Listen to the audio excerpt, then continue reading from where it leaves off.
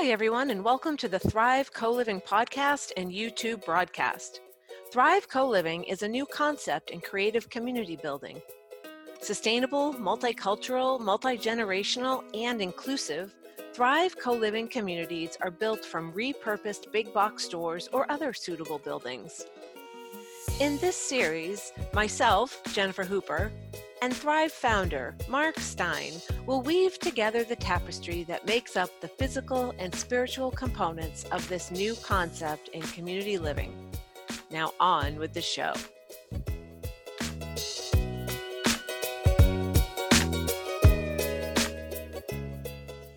Okay, so welcome back, everybody, to the Thrive Co-Living podcast, YouTube and podcast.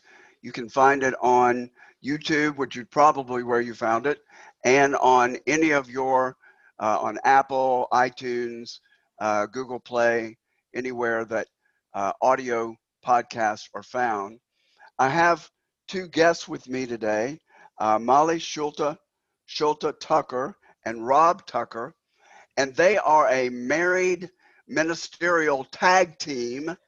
And I'm going to let them tell you a little bit about their ministry. But first, let me tell you how we met pre-COVID on the plane.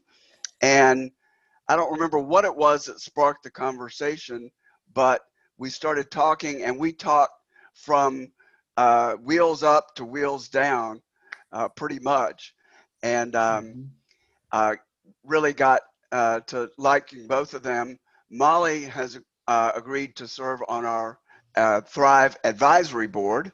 So she's been a supporter from very early on, actually both of them. And they've just reunited. They were in different cities for a while, but I'll let them tell you a little bit about their ministry. And then the topic today is to talk about religion in the Thrive Co-Living communities. Will it work? Will it be uniting? Will it be divisive? Are there ways to make it healthy for everyone? So I'm really glad to have both of them on to talk about this. So welcome to both of you. And how about telling a little bit, each of you, you're in separate churches, different churches. So talk a little bit about your practice and your mission. Okay. I'll let you go first. I'll go first. All right. I'm Molly Schulte Tucker. I am the pastor at Ridgewood Baptist Church. That's in Southwest Louisville. We are right in the heart of PRP. We refer to ourselves as a little progressive gym in Southwest Louisville. I started here at Ridgewood on January 1st of this year. So I was here about 2 months before a pandemic changed the world. Prior to this position, I've been in music ministry and a little touch of youth ministry. Ridgewood, as you can probably tell, I am female, and Ridgewood is a Baptist church, and a lot of people don't know that these things can happen together at the same time, but we are Cooperative Baptist. We're part of the Cooperative Baptist Fellowship, and we are part of the American Baptist Convention as well. Both of those have similar makeups.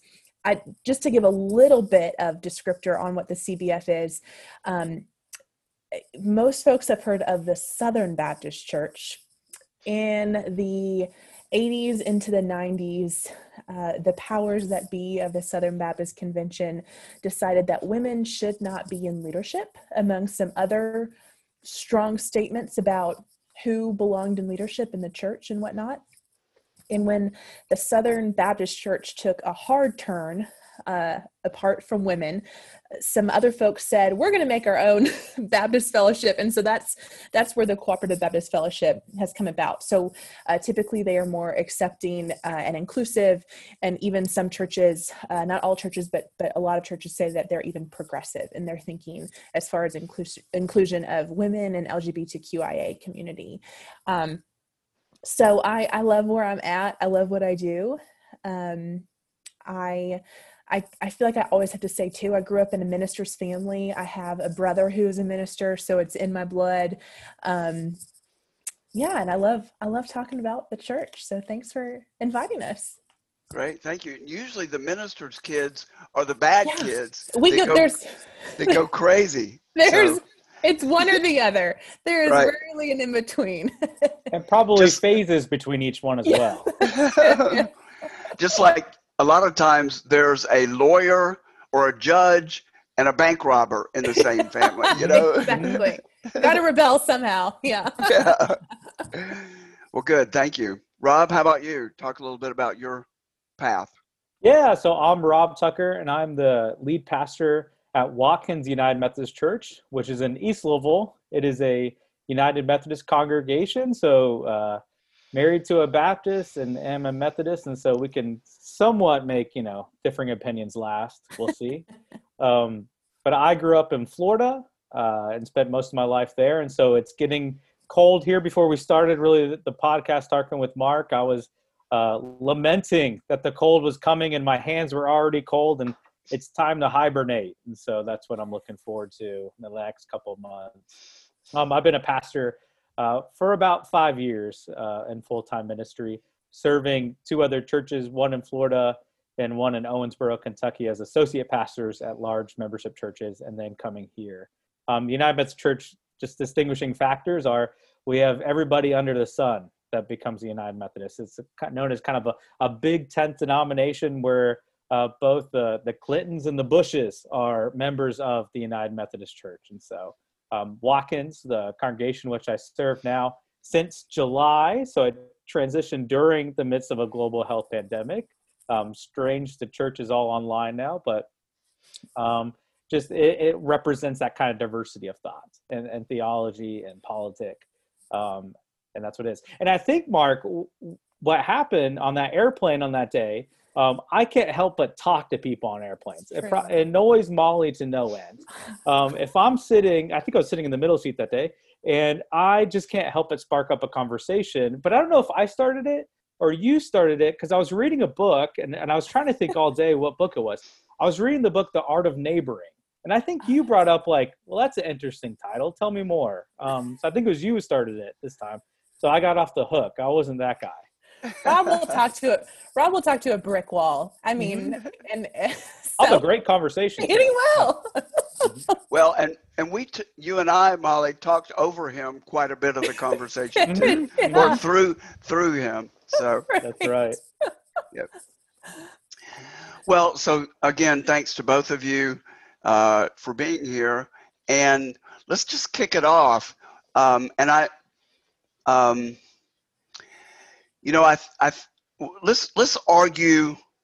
not argue, but let's talk about both sides of the spectrum, how it could work and how it could be helpful and healing and uniting, and ways that it could be the opposite. And let's just approach it that way. And should we start with the negatives, the negative potentials? That way we end with the positive. Sure. Okay. That's great.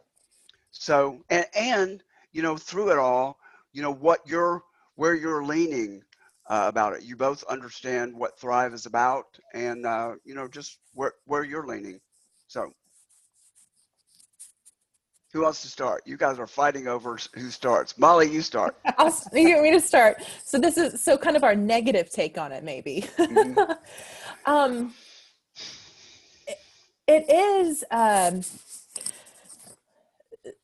So Rob and I were talking about this earlier this week as we were kind of thinking through this stuff. The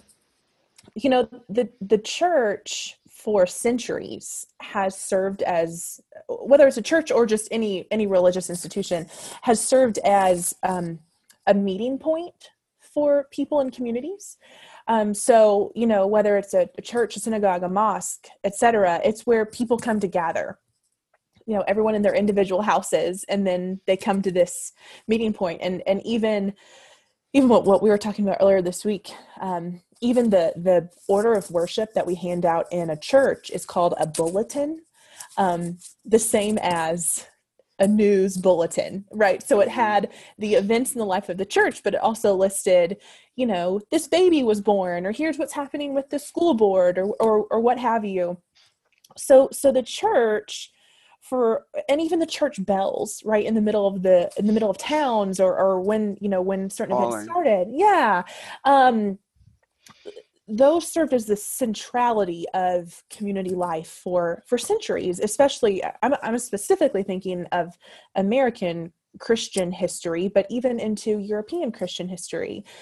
And I wonder, all of that to say, I think that we have, over the course of hundreds of years, developed and found other things that draw us together from our homes. So I wonder if it would be, if to have a religion in a community that is formed because of other shared values, if that could create almost a certain divisiveness within the community, because of different denominations, different religions. Even in our household, we have two different denominations, and we'll not bicker over them, but we will, you know, talk back and forth about them all the time. So yeah, I wonder if it would create more of a tension than a collective gathering place. I think at some point along the way, church became this competition between the other. And I think there's this competition that they feel like, and this isn't every church, but I would say it's majority of the American church, we possess the truth and you don't, you know? Mm-hmm. And I think there becomes this competition between, hey, I have it, you don't have it. You must come over here to receive it from me, because where you're going, well, that's really not teaching the right things. And that kind of this claim for, and this is particularly happening inside the United Methodist Church. So this is what's dividing the church right now, is this kind of fight for orthodoxy. What is the truth? What is orthodox? What does the tradition say? And how does this live out within our communities? The United Methodist Church is on the brink of splitting, and will most likely split within the next year. And that's just one denomination. If you put in other denominations, then you put in other religions, sometimes, you see this all throughout history, it becomes the quest for truth, and this quest becomes a battle, not only within, but outside, to say, I have the authority, because I think it's usually a reach for power. I have the power, and therefore you do not. And you must come to my teachings in order to do that. So what I've seen in different kind of co-living communities is kind of this could be, you know, this competition between the two to say, well, you're not United Methodist, you're not Cooperative Baptist, you're not Southern Baptist, you're not evangelical, you're not, you know, and so therefore you need to learn from me. And I think sometimes that creates a very unhealthy spiral within religious institutions themselves and outside of it. Right. And, you know, I think the people that will be drawn to Thrive will be naturally more open, more accepting, more embracing. You know, we're going to make it clear that we're inclusive of all cultures. It'll be multi-generational. And so I think they will come to this with openness. But then, as I'm playing it out in my head and envisioning it, I think that once you hit that belief, somebody voices a belief that's just far enough away from my own, let me say, and just rubs me the wrong way, that all the kumbaya could just fade away, you know, and it could be over gender. It could be a gay person should be able to do this in their religion, but not this. Here's the line, you know, and then then I could see it really rubbing people the wrong way. And even those who consider themselves very tolerant. So, step into a local church and even progressive local churches can still bicker around the color of the carpet in the sanctuary. Like they can still, even the easiest things, well, we can come to an agreement about this. There's almost this internal striving to be proven right in amongst of other people. And even if you would claim the most tolerant, inclusive, acceptive place of belonging, as the church should be, there's still that kind of, it's fascinating. Mm-hmm. There's also for local congregations, there's also there's a choice to go to a faith community, and typically among younger generations, millennials especially, what I'm thinking, but even younger, no one is going to go to a congregation without Googling them or looking up their Facebook or their Instagram. No one is going to do that. So there is a choice in where people go. And I think some part of me thinks, unless you're prepared to have a denomination of one, in a co-living space, you're going to have so many different shades within that space of what people believe. I was also thinking when Rob was talking about way back, well, I mean, I guess still currently too, there are monasteries. Christianity has done, in a sense, co-living well for a long time. But I think the crux of that is the draw to that is religion, and is the understanding of a similar understanding of faith before even joining it.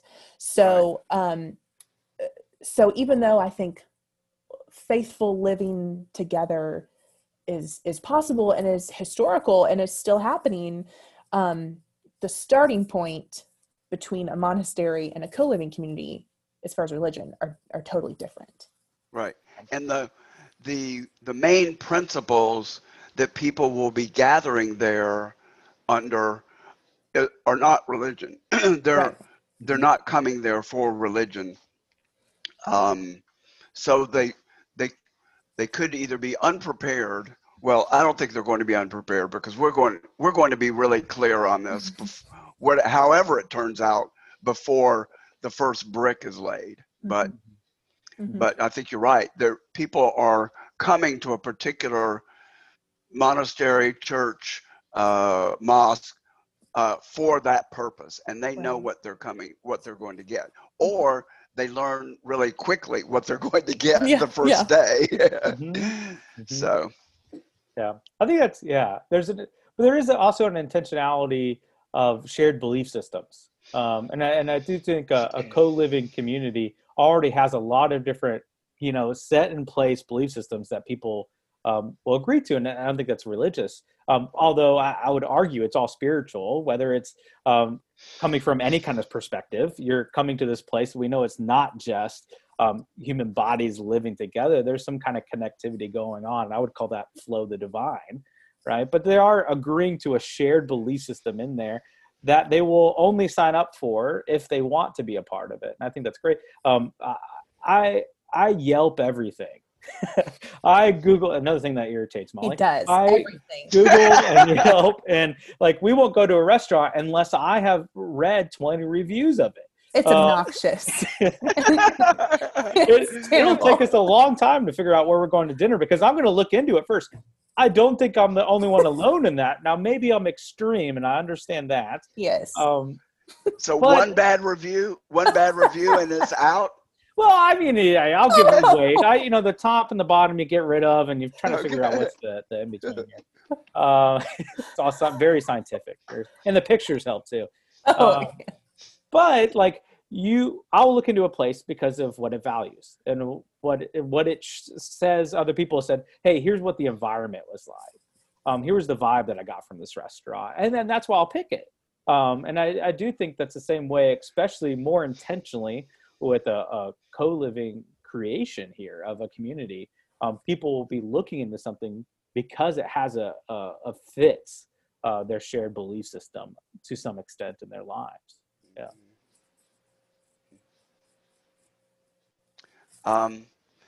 So let's say we come down on the side of it's just not going to work. There would be 12 denominations of Christianity, and then there would be a number of clusters. So let's just say we don't think it can work. So what we then do is prohibit anything related to religion in Thrive. So think about that vibe, everything else is cool, but not religion. So then somebody wants to organize a yoga class or a mindfulness meditation, ecumenical, non-denominational mindfulness meditation or yoga stretches. And then somebody is going to say, damn it, yoga is rooted in wherever it's rooted, Hindu culture, and you're bringing religion in there. Or somebody as a habit says a prayer before the meal because they're facilitating the meal, and it's got Buddhism in it, so that could be a consequence if you say, no, we're not going to have promotion of religion, so we're going to prohibit it. And boy, could that could that wreak havoc too? Yeah. What do you think? That's totally, that can happen. That's true. I think, well, two things that it kind of made me think of is, one is, I think we can't assume that anyone would move in who doesn't already have instilled religious beliefs of their own, or lack thereof, and that's okay too, wherever they are. And if part of being known by the community is that part of their identity is their faith, then that is their, I feel like in a way that should be their freedom, to express that part of themselves. Now, as a pastor, I am not going to intentionally move into a co-living community thinking I'm going to start a church here, or I'm going to bring all these people to my church, or I'm going to convert all these people to, there's a difference between, I think, expressing something that is part of you and almost like an underhanded, maybe that's a strong word, but an underhanded push to draw people into a certain religion. What about just the word proselytizing? Yeah, like that. Right. But if I was living there, I would want people to know I'm a pastor. This is what I do. I'm not going to try to convert you to come to my church because this is where I'm living. This isn't where I've said I'm working. This is where I'm going to live. And my church is where I'm going to minister to people, and in the community around a church. But this is where I've committed to live. And it's important that you know this about me, but also know that there are boundaries. Yeah. I think you have to be careful in the value of culture, and kind of a mutual respect around what we care deeply about and how we show how much we care about that, right? Does that make sense? I think when it's something that's so ingrained inside of majority of people, is some kind of spiritual connection, and whatever name we want to place upon that spiritual connection.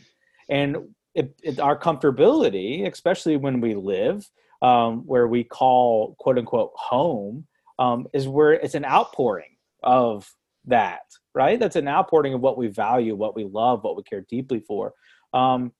Sure, pastoring may be something that Molly and I have devoted our lives to, but I don't think, and the problem is with Christianity, majority of this, we've just become, particularly salesmen for Jesus, right? We've kind of been, who's the next great recruiter for heaven?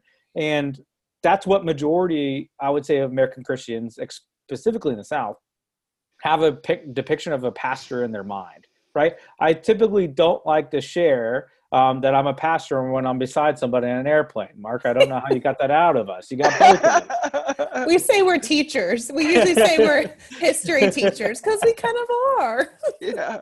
Because there's a bad taste in people's mouth for what Christianity, particularly ministers, can be. But that doesn't mean that the outpouring of what we believe and hold to be true can't be something beautifully expressed in community.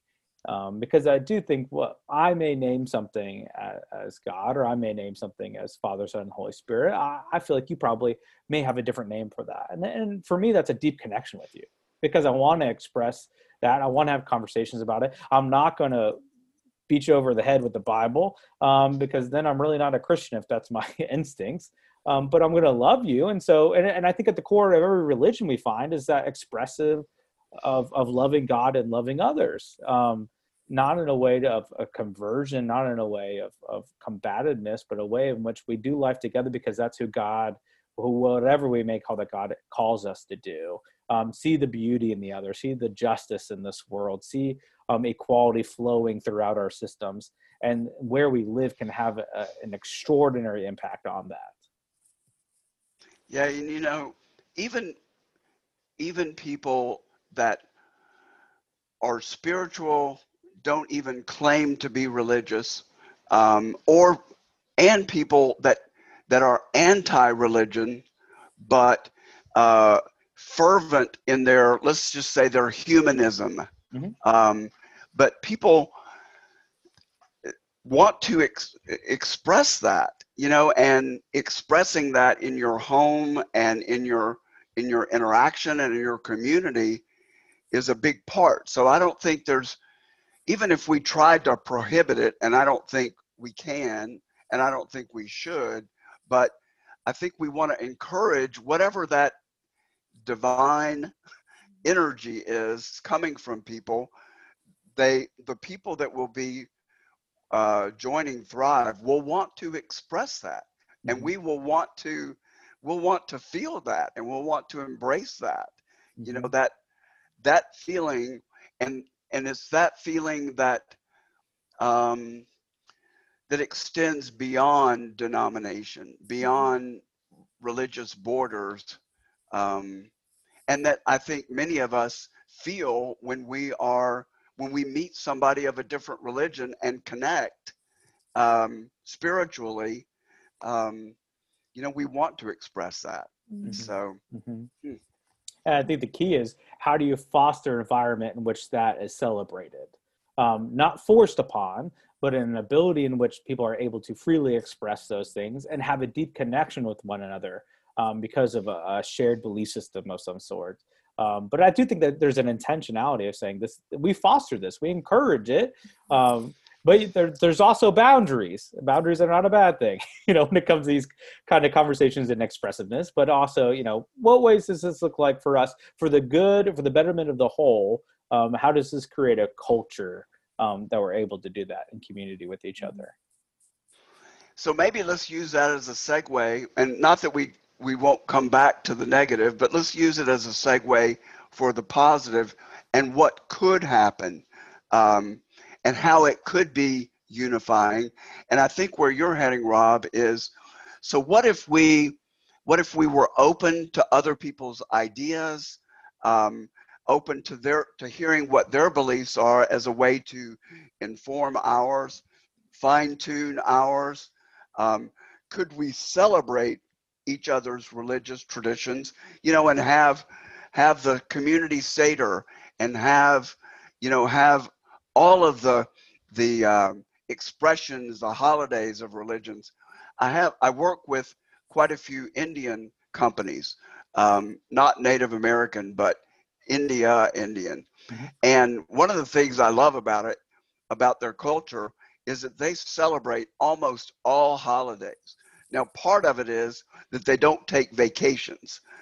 So that's their break.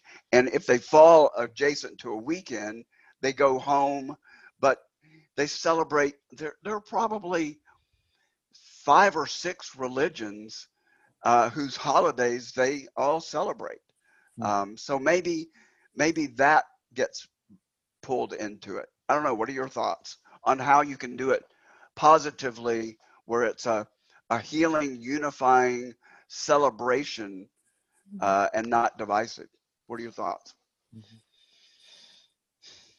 I had this is what made me go to is I had a really unique, I think unique experience growing up in Louisville. The school I went to was not extremely racially diverse, and really not economically diverse, but it was religiously diverse. And I grew up with friends who were Jewish and Hindu and Sikh and Muslim, and that is something that I think I still carry with me, even as a Christian pastor, because I think in living with these other students, it created a space in me for the other, that I'm allowed to have a belief, and hearing someone else's belief doesn't mean I have to fight them. It doesn't mean I have to prove them wrong. But because they are who they are, I have figured out who I am, and where I stand on religion and theology.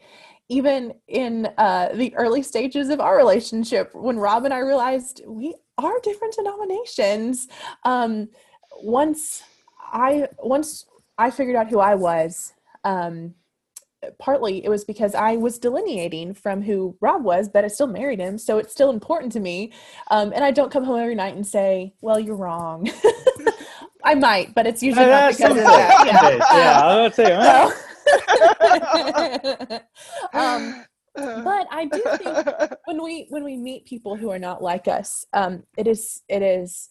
I remember growing up and going to bar mitzvahs and bat mitzvahs, and with my dad, who was a pastor, and my mom, who was a teacher and, a pastor's wife. And we're all sitting there and supportive of this process that's going on, that's so important in this person's life, not because we're going to become Jewish, but because we love these people apart from the religion that they practice. And I would think that they think the same of us too. So there's just a mutual, I think, understanding and respect and love, even when you don't share the same articulation of God in the world.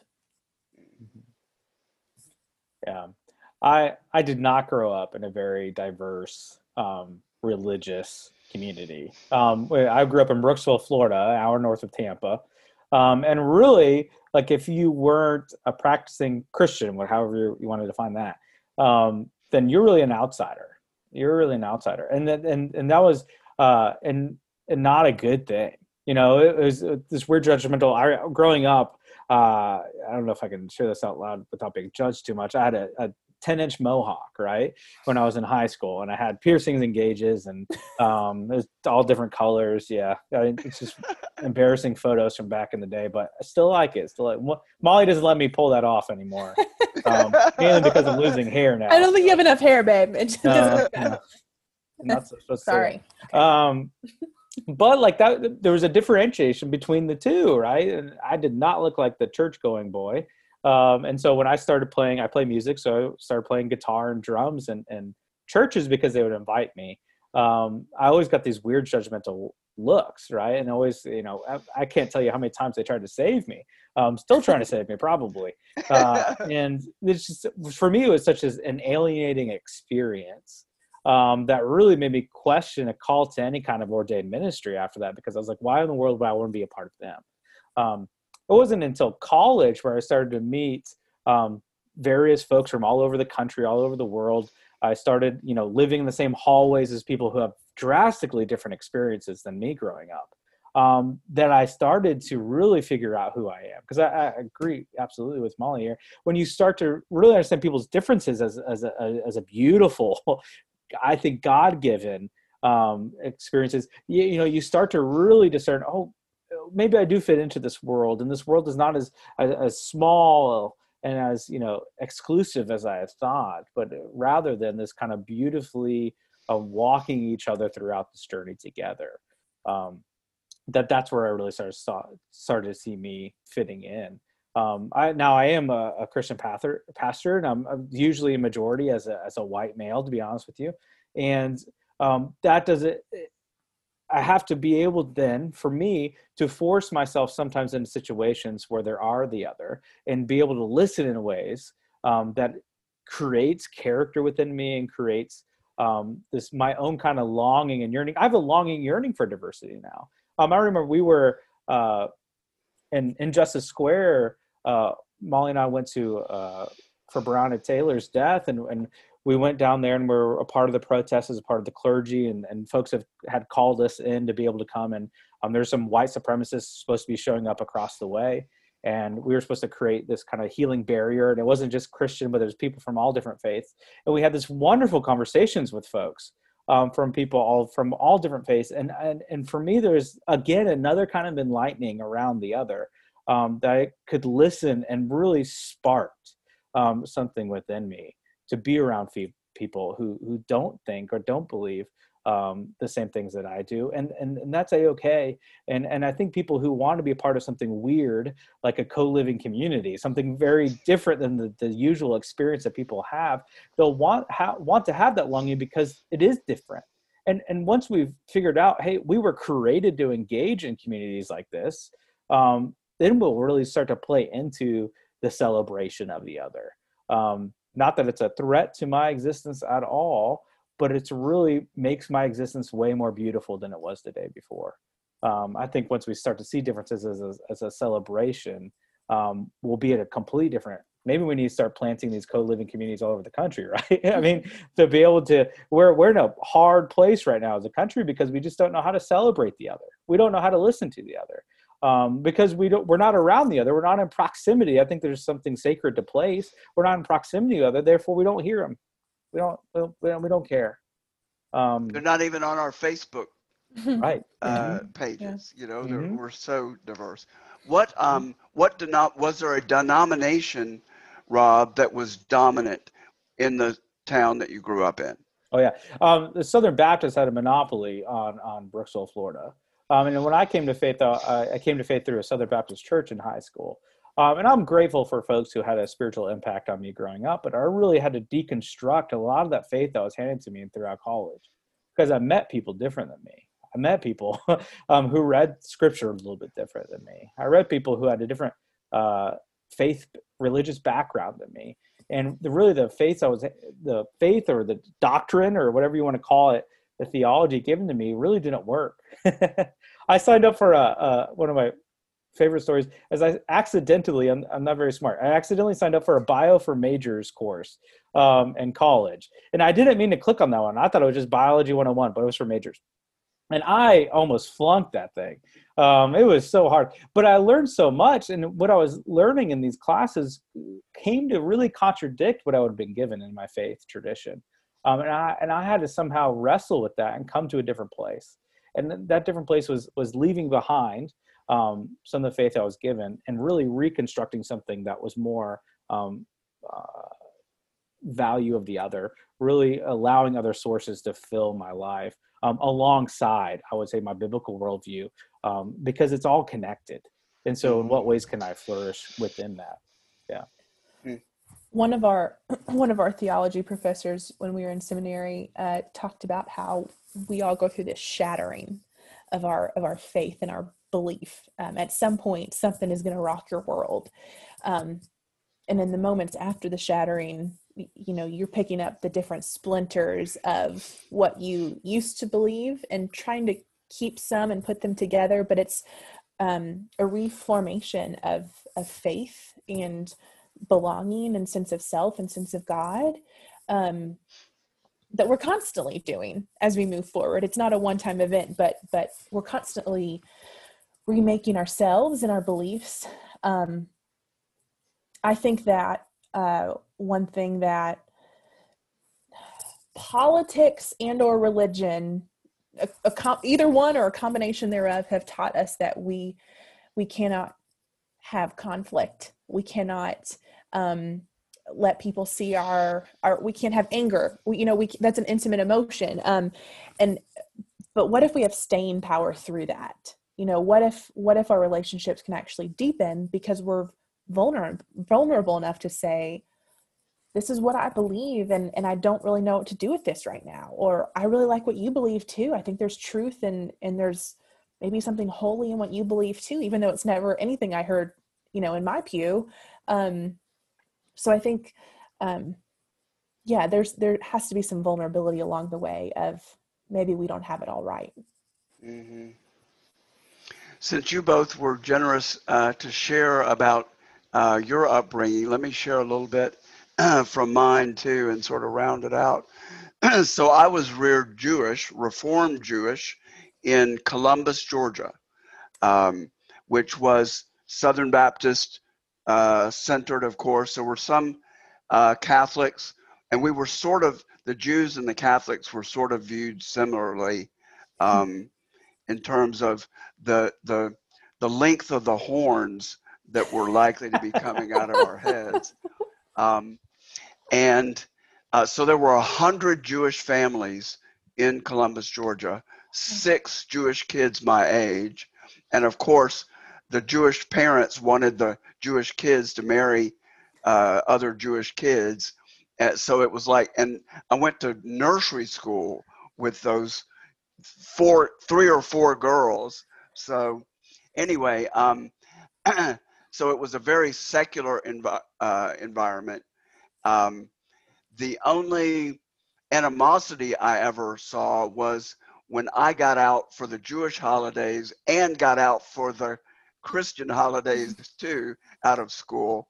That was it in terms of negative vibes. But I will tell you this story. So my girlfriend in high school went to one of the big Southern Baptist churches, white columns, the typical looking church, big TV church, huge denomination, or huge congregation.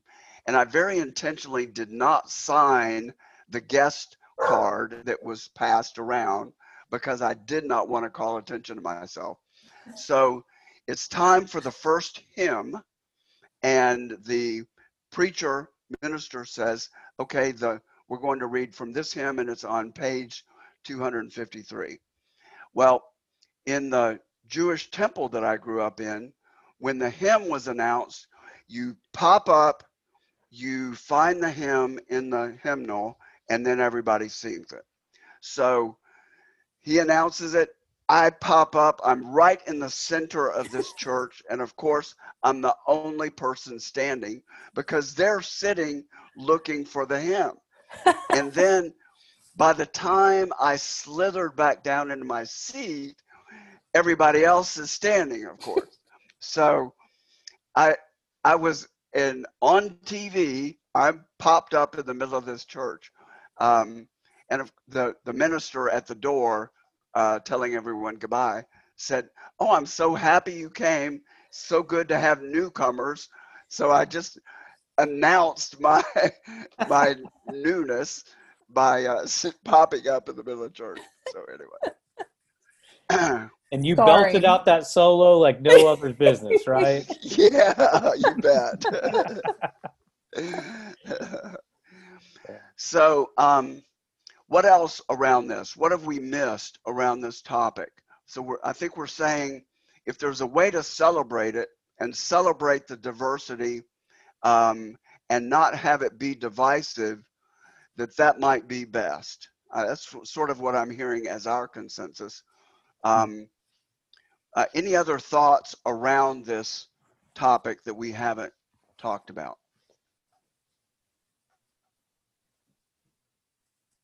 I don't think so. It's been a pretty good conversation. Great conversation.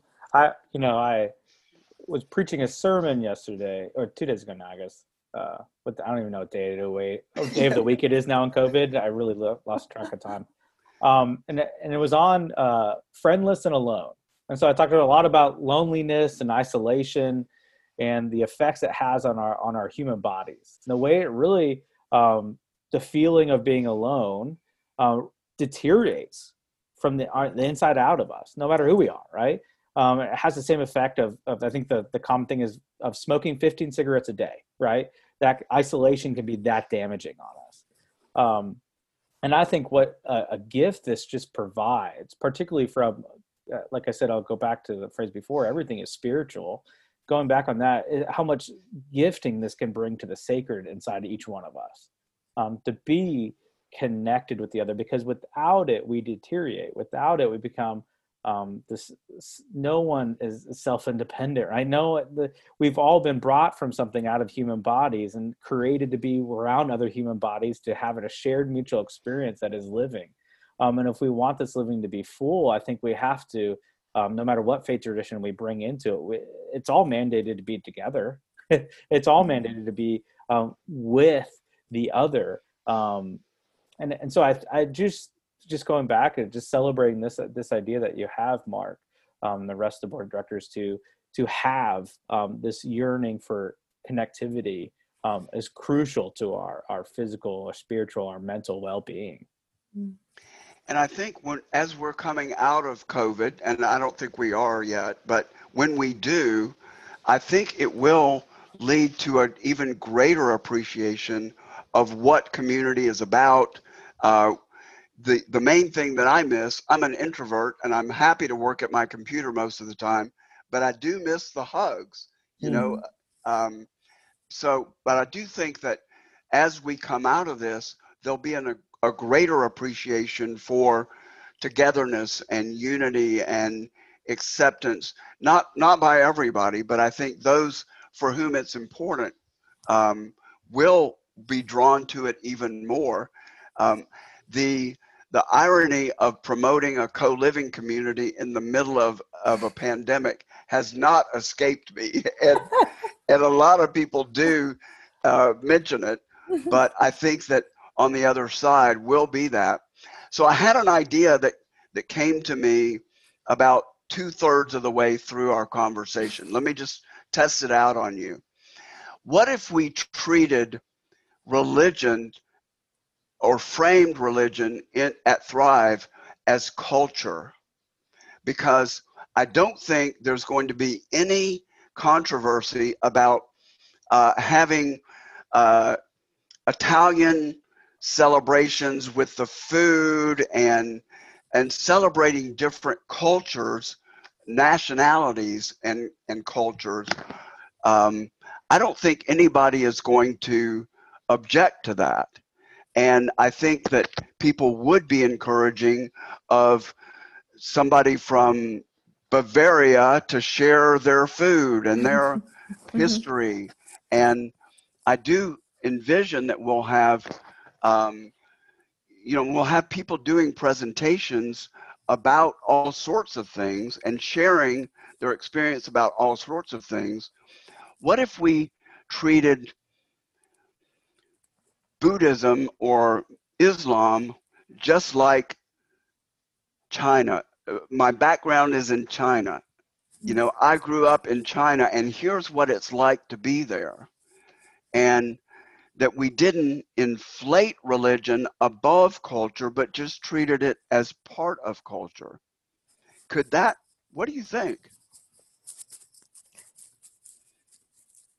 I think that sounds like a good kind of middle ground of it. And I think that there are, there are some, one of my best friends from undergrad is culturally Catholic, but not practicing, but not religiously. So there is already sort of a verbiage around religion as a culture too.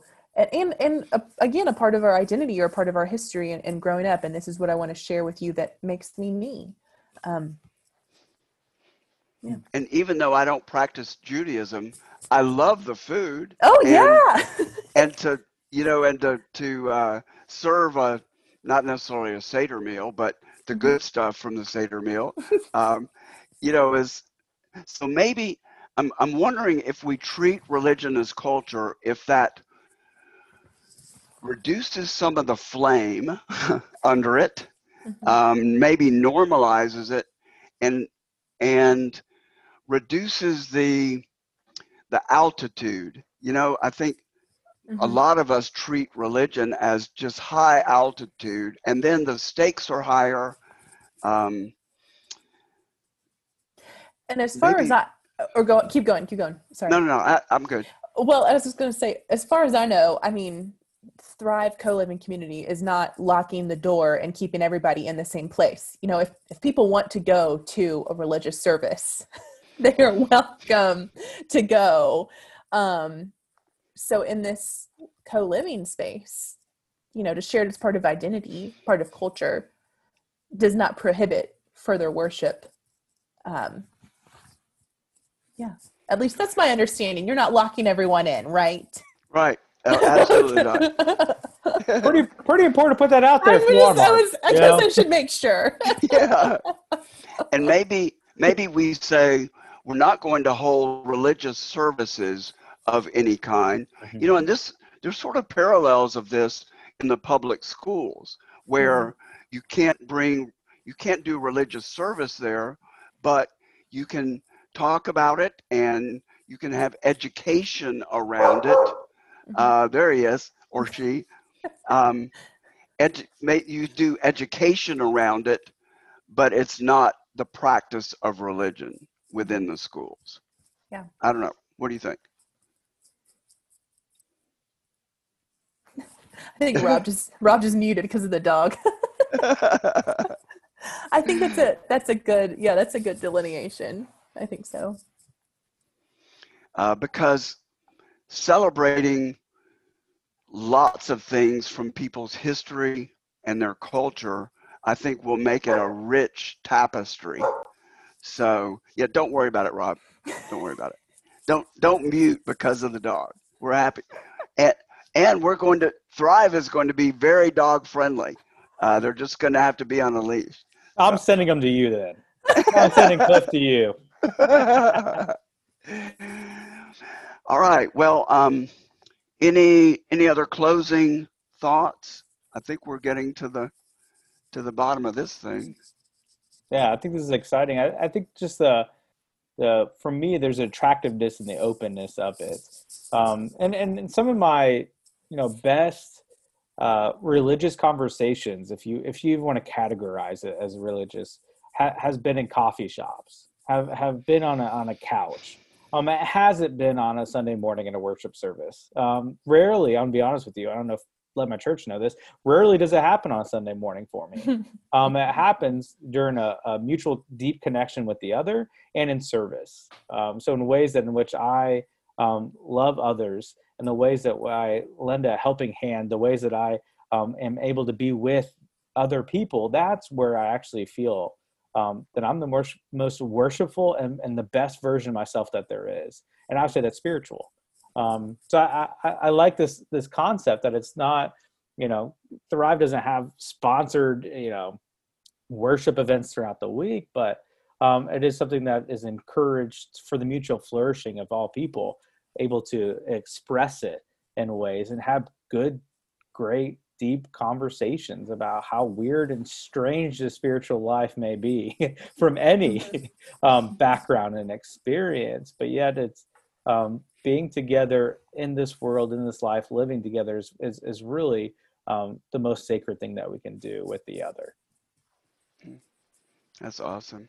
Molly, any closing thoughts?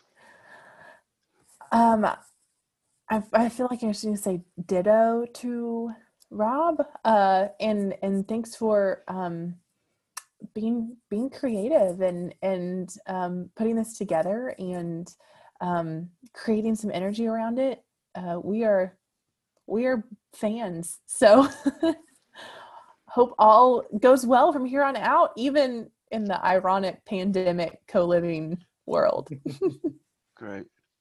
Well, again, I really appreciate both of you being here. I knew this would be an awesome conversation. The topic, I think, is very crucial, and just from our meetings and conversations, I knew it would be great. So I really appreciate the openness that you two have shared with, and for your support for Thrive.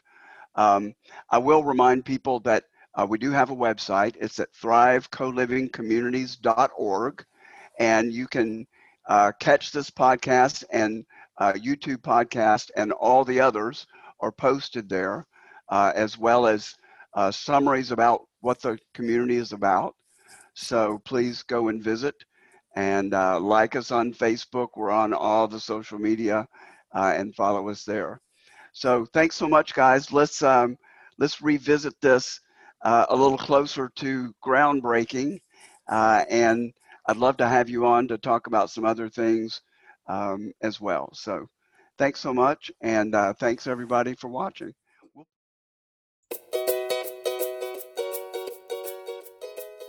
Thanks for joining us on this episode of the Thrive Co-Living podcast and YouTube broadcast. To discover more about our mission, activities, and how to find us on social media, please check out our website at thrivecolivingcommunities.org. There you can also learn how you can support this creative vision in community co-living. Thanks for tuning in. We'll be back soon.